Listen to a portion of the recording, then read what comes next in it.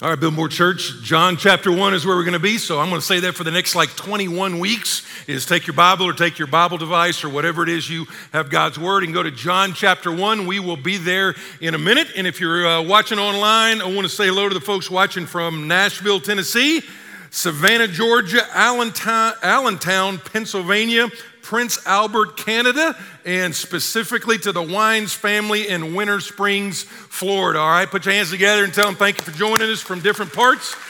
All right, here's the deal. Gospel of John. We could spend 5 years in this. There's 21 chapters. We've got 21 weeks, and so we're gonna go through this thing. We're trying to be selective in trying to see where the places we want to sort of land because it's so.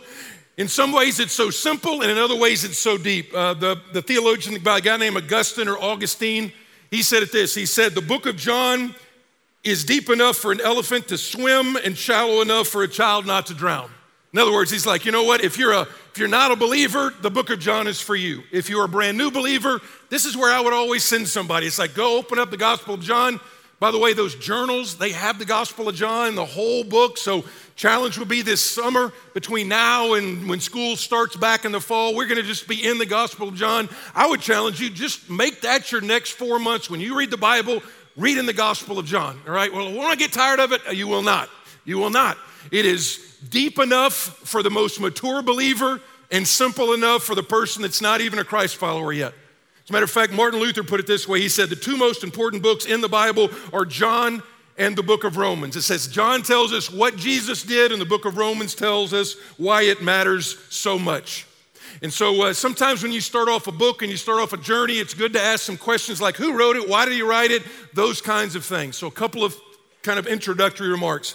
John tells us why he writes the book, just so you know. He tells us, don't turn there, but the theme of the book is in the 20th chapter, the second to the last one, and here's what he says. Now, Jesus did many other signs in the presence of the disciples which are not written in this book. So he's telling us right off the bat, these are pictures. This is not a motion picture. I mean, think about it this way. The Gospels are all pictures, not video. If you were to do a video of Jesus' life, it would take 33 years of watching everything that happened during his 33 years plus here on the earth. But what there are is under the inspiration of the Holy Spirit, there are snapshots, there are pictures, there are conversations, there are meetings that took place. All those things that took place, that's part of what John wrote for. And here's the reason he wrote it. The next verse says, but these are written so that you may believe. It's the word we looked at on Easter, pistuo, that you may believe, you may trust that Jesus is the Christ, the Son of God, and that by believing you might have life in his name. And so, twofold purpose of this book. One full purpose of it is evangelistic in nature.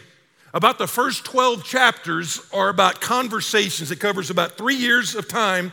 And for 12 chapters, there are conversations that take place. There are things that Jesus does that take place that shows people converting to become a follower of Jesus. Conversations he had as people move from unbelief to belief. Great examples both for the Christian and the non-Christian. The whole book revolves a lot around 7 particular signs or miracles that Jesus did and kind of authenticating for people out there to say, this is the Son of God. This is the Son of God. Chapter 2 is the first one, turning the water into wine. Then you go into different things like feeding of the 5,000. Those are 7 signs, and we'll see that word over and over again. But part of it's also a sanctification purpose, and the purpose is this. There are some of the richest teachings on how do I walk with Jesus as a believer? How do I make a difference? All right, the last few chapters, it's like it goes into slow motion as we get into the trial and as we get into the floggings and as we get into the crucifixion and as we get into the resurrection. And then there's like a chapter, which is chapter 21, which is almost like the ending that you don't even expect is there. But at this point, John's an old man at this point. John was one of the inner circle. I mean, if you think about followers of Jesus, you kind of have the crowd, you have the committed, and you have the core. Jesus spoke to all three. He spoke to the crowd. I mean, there's numerous times where thousands and thousands and thousands of people would come and listen to him. That's the crowd. Then you had the committed, which you could say are the 12 disciples that you hear so much about. But then there was the core that was actually like the inner three, Peter, James, and John. This is one of them right here, John. All right, this is not, by the way, you see another John referred to. Actually, we'll see him more next week. But John is, there's a bunch of Johns, but this is John the Apostle. This is that inner third. This is arguably the closest friend of Jesus while Jesus was here on earth. There's another John called John the Baptist, which, by the way, that's not even the greatest term, John the Baptist. It's not like we have John the Baptist and Pete the Presbyterian and Mike the Methodist. We don't have that. It's really John is a baptizer. It's what John did. It's what you see today when you see people being baptized. That's what John did, and we'll talk about that sometime in the days ahead as well. So here's the question that he's trying to attack is John lives in a time where people were not just attacking the church, but they were attacking about who Jesus really was. I mean, who is Jesus? Because enough years had passed. Again, John's an old man. Years had passed. Decades had passed. Other gospels, Matthew and Mark and Luke, but John comes along and it's like, okay, I'm going to write it from a different perspective that we'll talk about. But he's answering the question at the very start, who is Jesus Christ? Who is Jesus of Nazareth? Because people are starting to bring up all sorts of crazy ideas. I mean, you and I see this. We see this on magazine covers and we see this on our phones, especially during Easter and Christmas. Here's a couple from, not too distant past. This is our good friends at National Geographic, The Real Jesus, what archaeology reveals about his life. In other words, we found something that people look for 2,000 years, but to sell magazines, we have found the real Jesus. All right, here's another one. And, who do you say that I am? That's actually a great question. It's actually the question. It's actually the most important question you'll ever ask. It's the question that you'll see Jesus asking his disciples, kind of their final exam. Who do you say that I am? Here's another one. This is the Crazy Time magazine cover. Who was Jesus? And they've got, I appreciate the fact they just don't have the golden-haired, blue-eyed European Jesus. I just appreciate that fact. But here's probably the coolest one. This is hipster Jesus right here. All right, that's hipster Jesus. And it's like, all right, this is the ironic world of hipster faith. And so who is Jesus? So that's how the Gospel of John is going to start out. And let me tell you, you're going to have this is an example of some of this is so simple, and some of it you have got to put your big boy theological pants on. Agreed? So here it is. John chapter 1, starting in verse 1. In the beginning was the Word, and the Word was with God, and the Word was God. He was in the beginning with God. All things were made through him, and without him was not anything made that was made. In him was life, and the life was the light of men. The light shines in the darkness, and the darkness has not overcome it. So what I tried to do is how do you take something that rich, that deep, and how do you whittle these down to a couple of main thoughts? And so here's thought number one. I got two of them today. Principle number one. Principle number one is this is teaching us that he is creator. He is creator. I am made by him. He is creator. I am made, and you almost want to say I am made by him, and I am made for him. Now, right off the bat, Matthew writes it from a perspective of a Jewish person.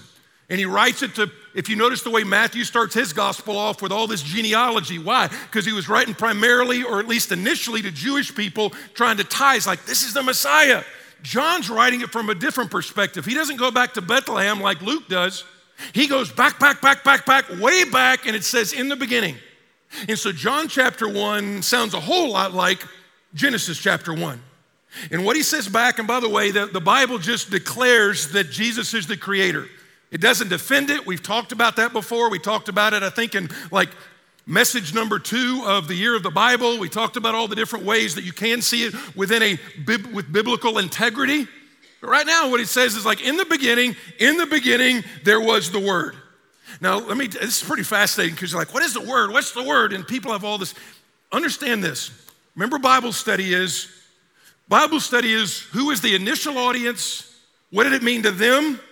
Then what does it mean now? And then what does it mean to me personally? All right, that's basically what you do in Bible study. You try to get the context, which means, all right, what did it mean to the initial people who heard it? Then you go, okay, what does it mean now? What are the principles that are transferable? And then you ask, what does it mean to me personally? And so what did it mean to them? At this point in time, the Christian church was more Greek than it was Jew. What I mean by that is, Initially, those early followers of Jesus were Jews. But eventually what happened, and by the time John writes his gospel, there are more Greeks that have converted to Christ than there were Jews that have converted to Christ. And so what he does is John sort of exegetes his culture, and he uses a word that the Greeks would have understood, and it's the word or logos. Logos, L-O-G-O-S.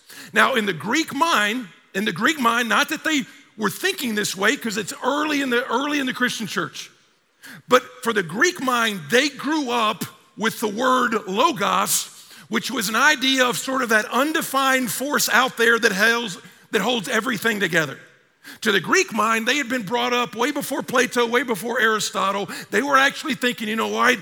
Somebody taught us like the logos is that which holds everything together. It's that which makes sense.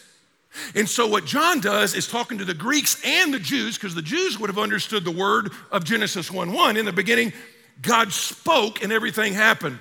And so he talks to both audiences and he says, you know who the word is? You know who the logos are, Greeks? Do you know who the word are, Jews? Old Testament, you know that? You know who that is? It's like, that's Jesus. The creative agent is Jesus. That which holds everything together is Jesus. That's what the Bible teaches over and over again. That's why when people say, well, Jesus never really claims to be God, the Bible doesn't claim Jesus is God, that is baloney. As a matter of fact, you'll see a bunch of I am statements in the Gospel of John. I am is the covenant name for God. And so he's like, I am the bread of life. I am the resurrection and the life. All those things, those are declarations of deity, just like this is. Colossians 1 says this, and he is before all things, and in him all things hold together. Now listen, I was a finance major. I wasn't a biology major. I wasn't any of those majors. So but it is fascinating to kind of learn about this stuff. And I read this week that physicists are still confused at how the atom holds together. It says the nucleus of the atom contains positively charged protons which should repel each other like two positively charged magnets repel each other. But they're like, there's something mysterious, invisible, physicists say, that holds them together. And here's what it is. They say there's some invisible force stronger than the electromagnetic force that holds them together. They don't know what this is, and they don't know what to call it, so they call it simply, quote, the stronger force. The stronger force. Not creative, but they're scientists, all right? So all they're saying is, it's just something that holds everything together. And what Paul says in Colossians 1 is that's Jesus. And what John is starting off by saying is, listen, that's Jesus that holds everything together. And then you just think about it the way that he made you. I love the way the psalmist puts it. The psalmist says, I am fearfully and wonderfully made. I'm fearfully and wonderfully made. And you just think about that for a minute. Do you know that your heart beats enough with enough pressure that it can squirt your blood for 30 feet? All right, now don't try it. I'm just saying it can happen, all right? If 30 feet, that's impressive. That is impressive. Do you know that when you get cold and you get goosebumps? When you get goosebumps, some of you are like, yeah, like right now. I'm just saying, but you get goosebumps. You know what that's doing? You know what that's doing? That is your body trying to keep your heat in to warm you up. How cool is that? How cool is that? How about this? Do you know that there is 2.5 million, your brain has enough storage for 2.5 gigabytes of information, 2.5 million. It's like, you know what? Like the latest update of an iPhone is? It's like 500. 500 versus like 2.5 million. You're like, well, honey, I feel smart today. Well, good, because you should. God made you. God made you. It says your brain is the most powerful computer the world has ever known. And so when you look at all that, you're like, well, if he made me, there should be some implications. Look at verse 4. It says, in him was life. In him was life. Physical life, eternal life, and also abundant life, as John is going to say. Here's what it is. It's the idea of because we were made by God, we find our meaning in God. Here's what you got to understand, and we go back to this repeatedly. Is you were made in such a way is where you don't find your meaning unless you find your meaning in God. I mean, Ecclesiastes says that God has put eternity into our hearts. A guy named Blaise Pascal says God has shaped the human heart in such a way as there's a God-shaped vacuum in which only God can fill. And when you look at C.S. Lewis had a famous quote. He said this. He said, a baby feels hunger Well, there's such a thing as food. A duckling wants to swim. Well, there's such a thing as water. He said, if I find in myself a desire which no experience in this world can satisfy, the most probable explanation is that I was made for another world. And I was thinking about that. It's like, that's why all the good stuff we have, no matter how good it is good and it is fun. But you know how there's always a little bit of lacking to it. There's always a sense, no matter how good something is, at some point you usually say, man, is that it? And the reason is we continually look to be fully and finally satisfied in something other than God. And it's not bad stuff, it's usually good stuff that we try to make ultimate stuff. So let me just preach to myself for a few minutes. When you look at this, it's not like it's 25 different things. It's like 5 different things we always choose to go down these roads. One of them, again, it just puts stuff. And let me be clear, new stuff is intoxicating. I got some new cabinets at my house. I got a little study upstairs. I got some new cabinets. I go up there now, I don't even know what I'm smelling. I'm smelling either wood or stain or something. I just go, makes me study better, just smelling the wood. It's like, I love it. I used to never go up there. Now I'm like, I gotta go up there. Come on, Ranger, let's go up there. It's intoxicating. But so are what? Trinkets and toys, gears and gadgets, all that stuff. It is intoxicating. But when we kind of take a step back, you understand how new stuff gets old so quickly now? I mean, new stuff gets old so quick. It's almost like the high of the new has not even worn off before we're like something newer has come out. Newer phone, newer trinket, newer gear. And at some point, we're kind of like, man, I know what I just really, really wanted. It's 2 years down the road, it's going to be on the curb. It's going to be in the recycling bucket. It's going to be down at Smiley's at the flea market. It's going to be, somebody else is going to get this for $1 at my garage sale. But like, I had to have it. Matt Chandler, I think, is the first one I heard him coin this. He called this the cul-de-sac of stupidity. And it's not that stuff is stupid. It's that we're stupid. It's not that stuff is wrong. It's that we try to make it do for us what it was never designed to do. It's stuff. And by the way, it's not just stuff. It's just pure coin. It's just coins too. Some of us get our security from logging in every single day and checking where our stocks are every single day and seeing what your equity is every single day, and you kind of see where that is. And there's nothing wrong with that, but it's just not going to do anything for your soul. And you're like, well, I don't believe that. And by the way, money's good. We don't talk about it a ton, but money's good. Money's great. Money's fine. Be a good steward of it. Try to plan in such a way as you can give some to your kids when you die. The bottom line, it's not going to do anything for your soul. You're like, I don't believe you. It does something for my soul. Well, wait until you get that call from that doctor. How much security is that going to give you when the doctor calls and said the cancer is back? It's none. And here's another one we really go for nowadays, is just the approval and the opinions of others.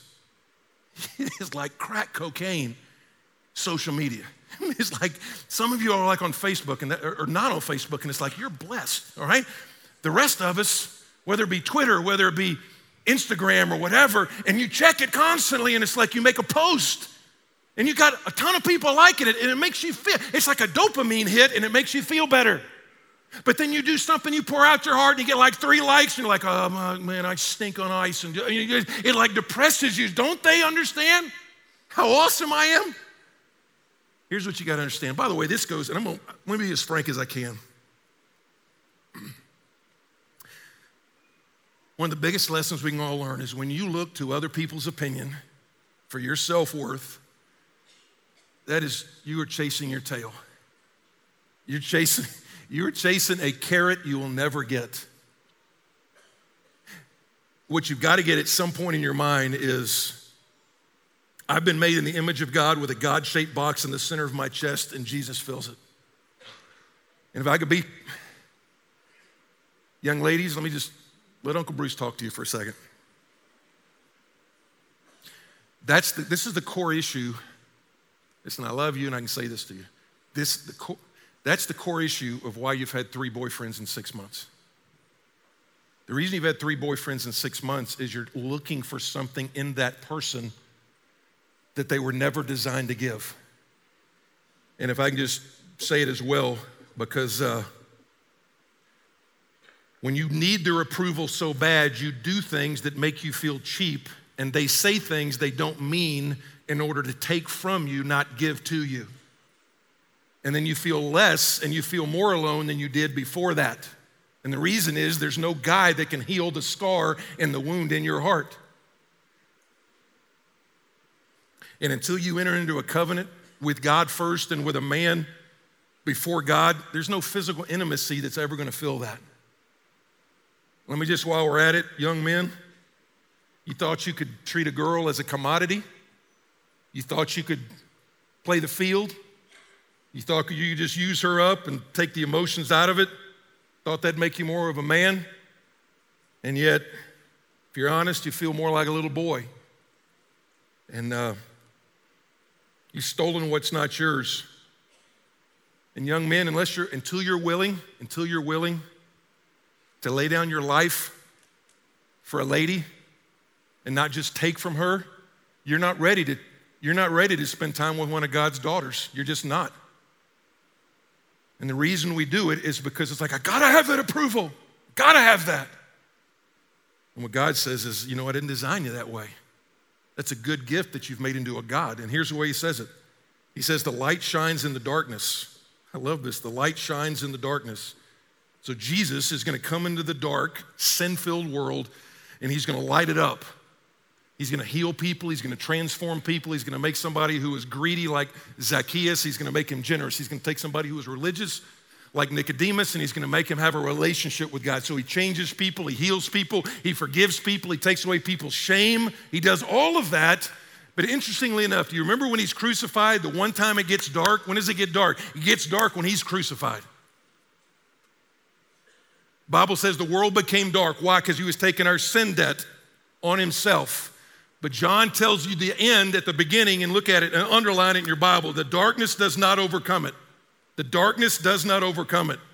And what he's saying is, listen, Jesus is not just a great teacher. He's not just a great man. He's not just a great religious leader. He is God in the flesh, and he wins. And he wins. The fact that the tomb is empty, but the throne is occupied has to be something you know every day. Because when life caves in, and it will, when life caves in at some point, you do not need a precious moments, sentimental Jesus with blue eyes and blonde hair, stroking your palm, giving you Christian cliches like when the tough gets going, when the going gets tough, the tough gets going. No, you need a resurrected, exalting, sitting on the throne God man. That's who you need. And that's who John presents. John's like, that's who Jesus is. He made you, he is the creator. And then skip a few verses down to verse 14. And it's like John is like so amazed, and he's talking about his best friend, verse 14. And he continues the theme of the word, and he's like, and the word became flesh and dwelt or tabernacled among us. And we have seen his glory. Glory as of the only Son from the Father, full of grace and truth. We'll come back to that. John bore witness about him. That's John the Baptist. John bore witness about him and cried out, this was he of whom I said, he who comes after me ranks before me because he was before me. John is actually about 6 months older. It's like, you know what? There's a lot of humility. You're going to see one place is like, you know what? I'm not even willing to carry his gym bag. I'm just not. There's a humility that the gospel brings. That's why when you see an arrogant Christian, sometimes when you see these arrogant Christians and it's kind of done in such a way as they act like, I'm not arrogant, I just believe real strongly. Well, actually, you're just arrogant a lot of times, all right? Arrogance, but for the grace of God go I. What did the Apostle Paul say? I am the foremost of sinners. You can be like super strong without being arrogant. Why? Because the gospel promotes humility. You see it in John the Baptist. Look at verse 16. For from his fullness, we have all received grace upon grace, for the law was given through Moses. Grace and truth came through Jesus Christ. No one has ever seen God, the only God who is at the Father's side. He has made him known. All right, second point. First one is, he is creator. I was made for him and I was made by him. Second point would be this. He is the Savior. He is the Savior. I am here to glorify him. That's what I'm here for. So look what he says. He says, the word became flesh. At Christmas time, theologians call that the incarnation. That this is 100% God and 100% man. Church, the most important miracle that ever took place was the resurrection, for sure. The most important miracle was that Jesus came up out of the grave. But the most stunning miracle has to be the incarnation. That God became a man. That he lived and he hurt and he bled and then he died. That's stunning. And John doesn't even know how to describe it. And all he ends up saying is like, we've seen his glory. Now, glory is a good word that oftentimes sounds real preacher-ish and real churchish. So let me kind of break it down a little bit. The word glory is the word doxa. Doxa, which means literally weight. Weight. It's like, man, God has got a lot of weight. So when you say somebody carries great weight with you, that's kind of what you're saying. But if you look at the end of the passage, what does it say? It says nobody gets to see God. Nobody gets to see God, but he just got through saying what? God has been in the flesh, the incarnation. So here's another way to look at it. The glory of God is evidence that God is at work. It's evidence that God is at work. We don't see God, we see the fact that God's glory or God is, it's evidence. It's like light to a bulb. Let me give you about 4 ways this happens. One of them, the most clear way, is obviously in Jesus Christ. That's who it is, that God became a man. That's what John's saying. It's like we can't see God the Father, but we see God the Son, and that is God's glory. The glory of God is revealed in Jesus Christ, and it says he is full of grace and truth. Now we always need to take a few minutes and kind of go over this. Because in verse 17 it says the law came through Moses, but grace and truth came through Jesus Christ. So what's he saying? And he's saying Jesus is full of grace and truth. By the way, grace is not the same as mercy. We're going to sing a song here in a minute called Mercy. You sang it a little while ago. Mercy is actually God not giving us what we do deserve. Grace is God giving us what we don't deserve. Grace is I'm going to give you my righteousness. Mercy is I'm not going to give you the wrath that you deserve. We'll come back to that. But it says he's full of grace and truth. Moses brought the law. Grace and truth came by Jesus. So what is the law? Think 10 Commandments. The way we've said it 100 times, the way people have said it down through the years is the law is to be a map and a mirror. When I say the law, you can think 10 Commandments. Basically, you can think anything between Genesis and Malachi. You can think it that way. But specifically, all the do's and don'ts and all those kind of law. There's ceremonial law, there's civil law, there's moral law, there's all that stuff in the Old Testament. How do I look at that? One of the ways you look at it is as a map. You look at it as a map of this is the way God designed life to work. So even the 10 Commandments, when he says, thou shalt not commit adultery, it's not like God's up in heaven going, oh, I'm trying to keep the fun away from me. He's like, I'm trying to protect you. And even now, why do we obey God? Because we love God, but also God's protecting us from some of the consequences of our sin. But what you got to understand is it's a mirror. It's a mirror. It's a mirror so that we look at the mirror and it shows us that we've broken the law. So for example, think about a speed limit. When you think about a speed limit, how do you know you've broken the speed limit? Some of you are like, I just know. Okay, the reason you know you've broken the speed limit is because you compare how fast you're going or your speedometer to the speed limit. All right, so some of you, let's say the speed limit is 30, and let's say your speedometer is saying 60. What that's showing is, you're going to jail, but what that's really showing is that, you know what, here's the standard, 30 miles an hour, and I've chosen to break the standard. And the only reason I knew that is because there was a standard, 30 miles an hour. Right? If the sign didn't say 30 miles an hour, but said, drive carefully, that's subjective. That means different things to different people. All right? Some of you all would go 30. Some of you all would go 130, all right? Because why? It's just like, I don't know what that means. I'm driving carefully, going a buck 30. But what happens is he's like, this is the standard. When God says 1, 2, 3 and gives us 10, he's like, all right, you've broken all of those. Now here's the part that I jotted down. I was like, this is so important. Depending on how you grew up, and I don't know, I mean, some of you all hadn't been in this church before. Some of you didn't grow up in church and you're new to Bible study, and some of you grew up in a church and you're like, man, I felt so terrible. And there's a time when sometimes that's called conviction. Okay? All right? God brings conviction, again, to bring you to himself. But the gospel is not, and this is important for you to understand, When it says grace and truth came through Jesus Christ, the gospel is not, God is good, you are bad, try harder, come back next week. That's not the gospel. The gospel is not, you're terrible, God's good, do better, see you next Sunday. That's not the gospel. The gospel is an announcement. It's not even advice, it's not a philosophy, it's not behavior modification. What it is, the gospel is an announcement about what Jesus did on a cross 2,000 years ago. And that if people repent and turn to him, all of his righteousness gets put to their account. And all of their sin gets put to his account. That is an announcement. And so how does God get glory? He gets it through Jesus Christ. He gets it through creation. He gets it through creation. Psalm 19 says, the heavens declare the glory of God, and the sky above proclaims his handiwork. You know, if the earth or if the sun was like 2% closer to us, we'd fry like bacon. 2%. You know, if it's like 2% further away from us, we'd freeze. All right? We'd freeze up like a Baptist business meeting. That's what would happen, all right? If the earth was tilted differently, temperatures would be crazy. The tides would be different. Here's what I learned this week.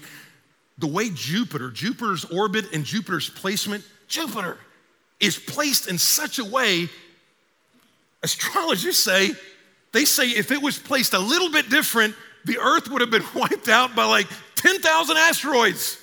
And it's like Jupiter's put in the perfect place, with the sun in the perfect place, with the rotation of the perfect place, with the tilt in the perfect place. And be honest, us here in the 828, it should not take that long for us to be able to step outside and look out and go, man, that is glory. When you go up to Triple Falls, you should not thank Mother Nature. Oh, we had Mother Nature, great. No, you ought to thank Father God. That's who you ought to thank. That's who you ought to say, man, glory, look what God did.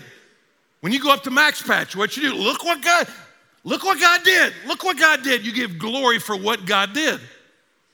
Listen, we of all people, we know, I was watching the movie yesterday afternoon for like 30 minutes, and I watch it only because I'm like, they filmed that right here. It's like Hunger Games. I know it's a sick movie, but it's got awesome scenery, and one of them is like, I saw Triple Falls, and I'm like, that's where I get to live. That's where I get to live. So I didn't bow my knee and thank Mother Nature. I just said, man, glory to God, I get to live in a place like this.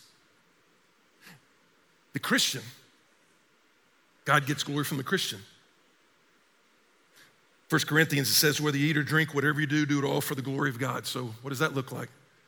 That looks like those of you that are bosses, you have people that answer to you. You glorify, it says everything, so you glorify God by the way that you treat your power. How do you leverage, how do you steward the responsibility God's given you as a boss or head of a company? How do you treat people? Glorify God in everything. How do you act on Twitter? How do you act on that? That's a way to glorify God. John 15 says we glorify God when we bear much fruit. Matthew 5 says we glorify God when we do good works. So example, when you help people get a house that have lost their house during a flood, that glorifies God. When you sponsor a compassion child, that glorifies God. When you trust God when all hell breaks loose, that glorifies God. When you thank God when all heaven breaks loose in your life, that glorifies God. Let me give you one more, and this is more of a kind of a congregational challenge. God gets the glory by the person and work of Jesus, for sure. Clearest, for sure. Secondly, he gets it in creation. Again, Psalm 19. The heavens declare the glory of God. He gets it from the individual Christian, for sure. It's like whatever you do, whatever you eat or drink, do it all for what? For the glory of God. Whether you're coaching a baseball team, whether you're leading a company, do it for the glory of God. But the Bible says the church is a way that we glorify God. If you look in John 1, all throughout this, there's a whole bunch of us's, there's a whole bunch of we's, there's 59 one another's. Ephesians 3 says, to him, to Jesus, be glory in the church. Be glory in the church throughout all the generations, forever and ever and ever. So here's what's happening. What is whispered by creation and what is spoken by Christians should be shouted by the church. You know what? God is at work. That's what God did. So as a church, how does that look? It happens when you see testimonies. When you see testimonies of God at work, that's how it happens. This is what God did. God restored our marriage. God helped me break this addiction. When people get baptized.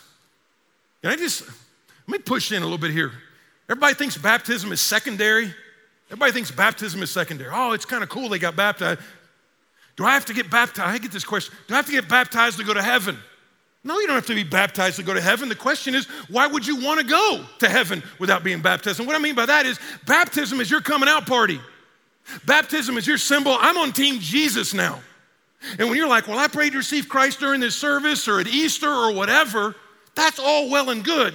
But the profession of faith that you make is not walking an aisle. It's not telling a friend. It's getting put under water to say the old me has been put under the water. The new me has come out. That's what it is. And Arden particularly, Arden, there's like 250 of y'all that have made some profession of faith that have never followed through in baptism. For those of you at Hendersonville and Brevard, I want the record to show there was 0 amens at Arden when I said that. There's not one. There's not one.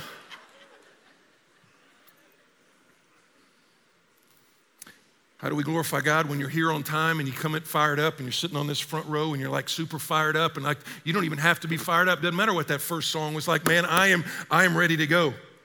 It's when you pray before the services. It's when you pray during the services. It's when you line these benches that are here and just cry out to God for God to do what only God can do.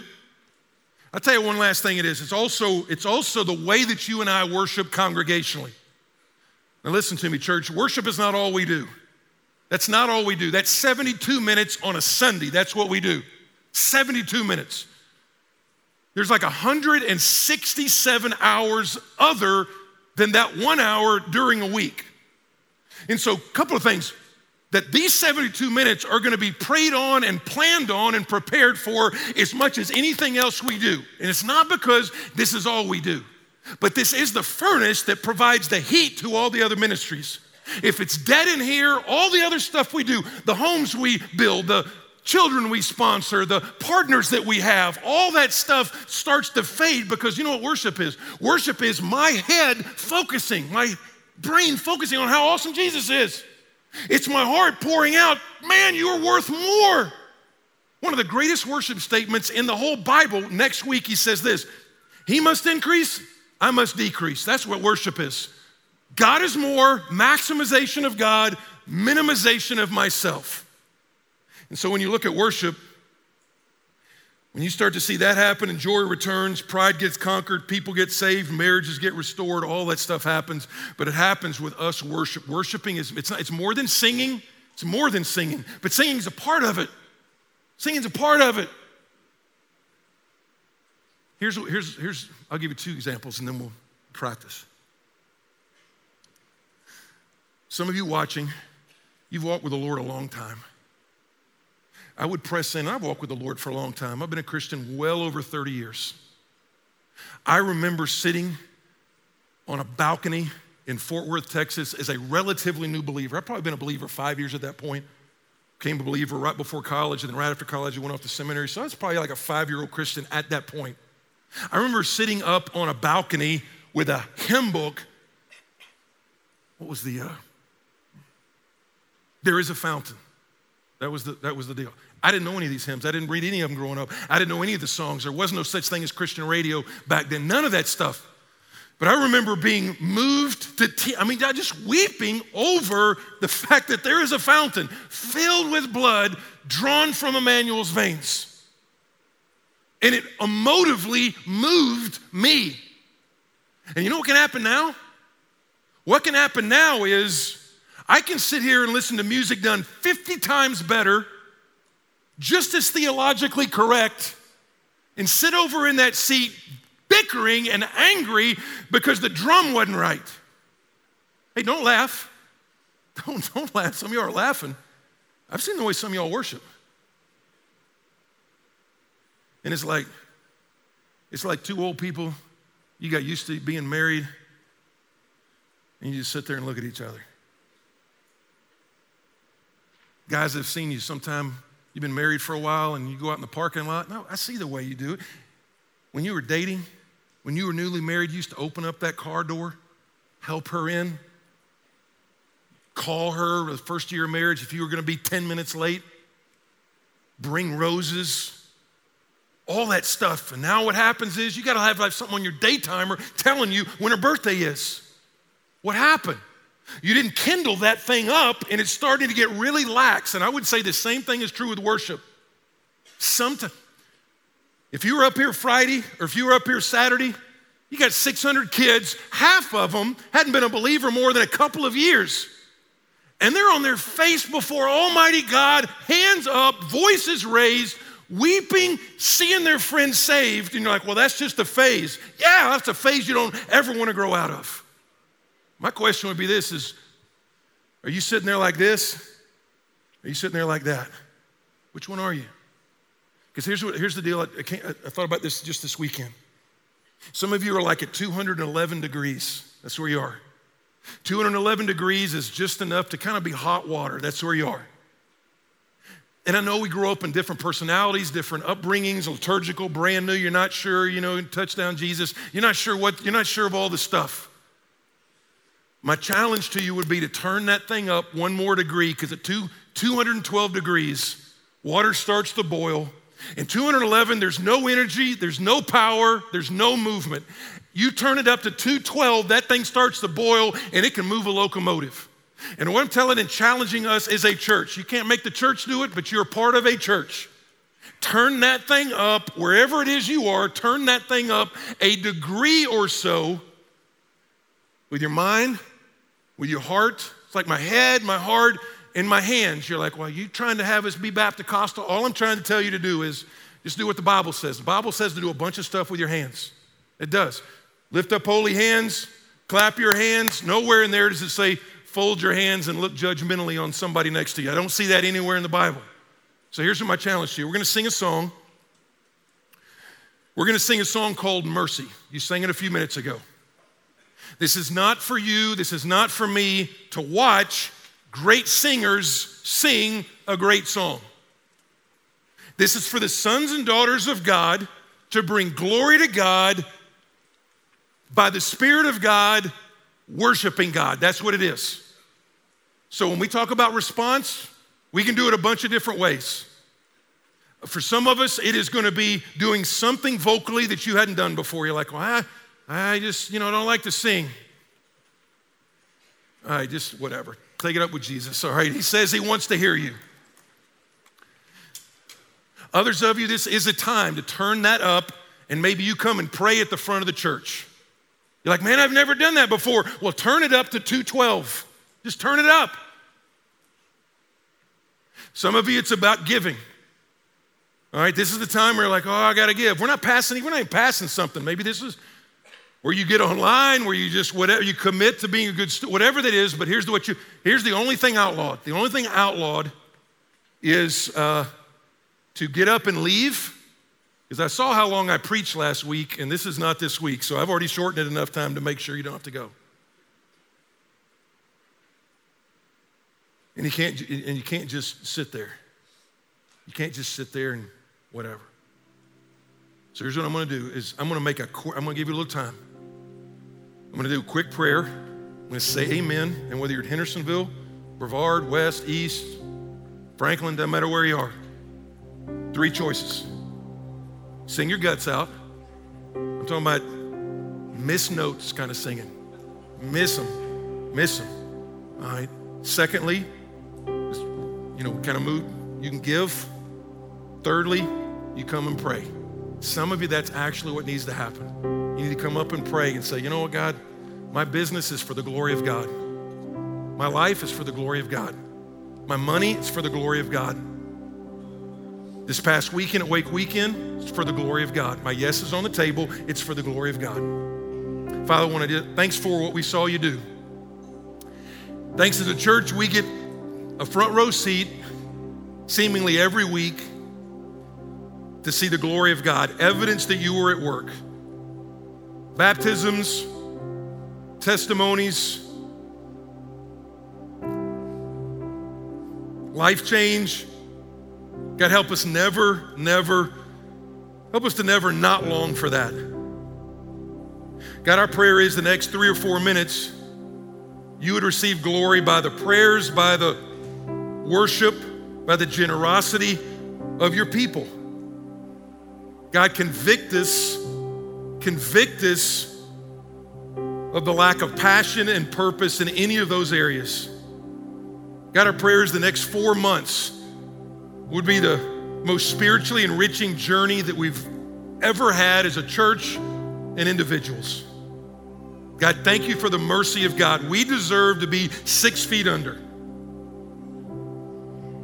We deserve to be nailed to that cross. That's what we deserved.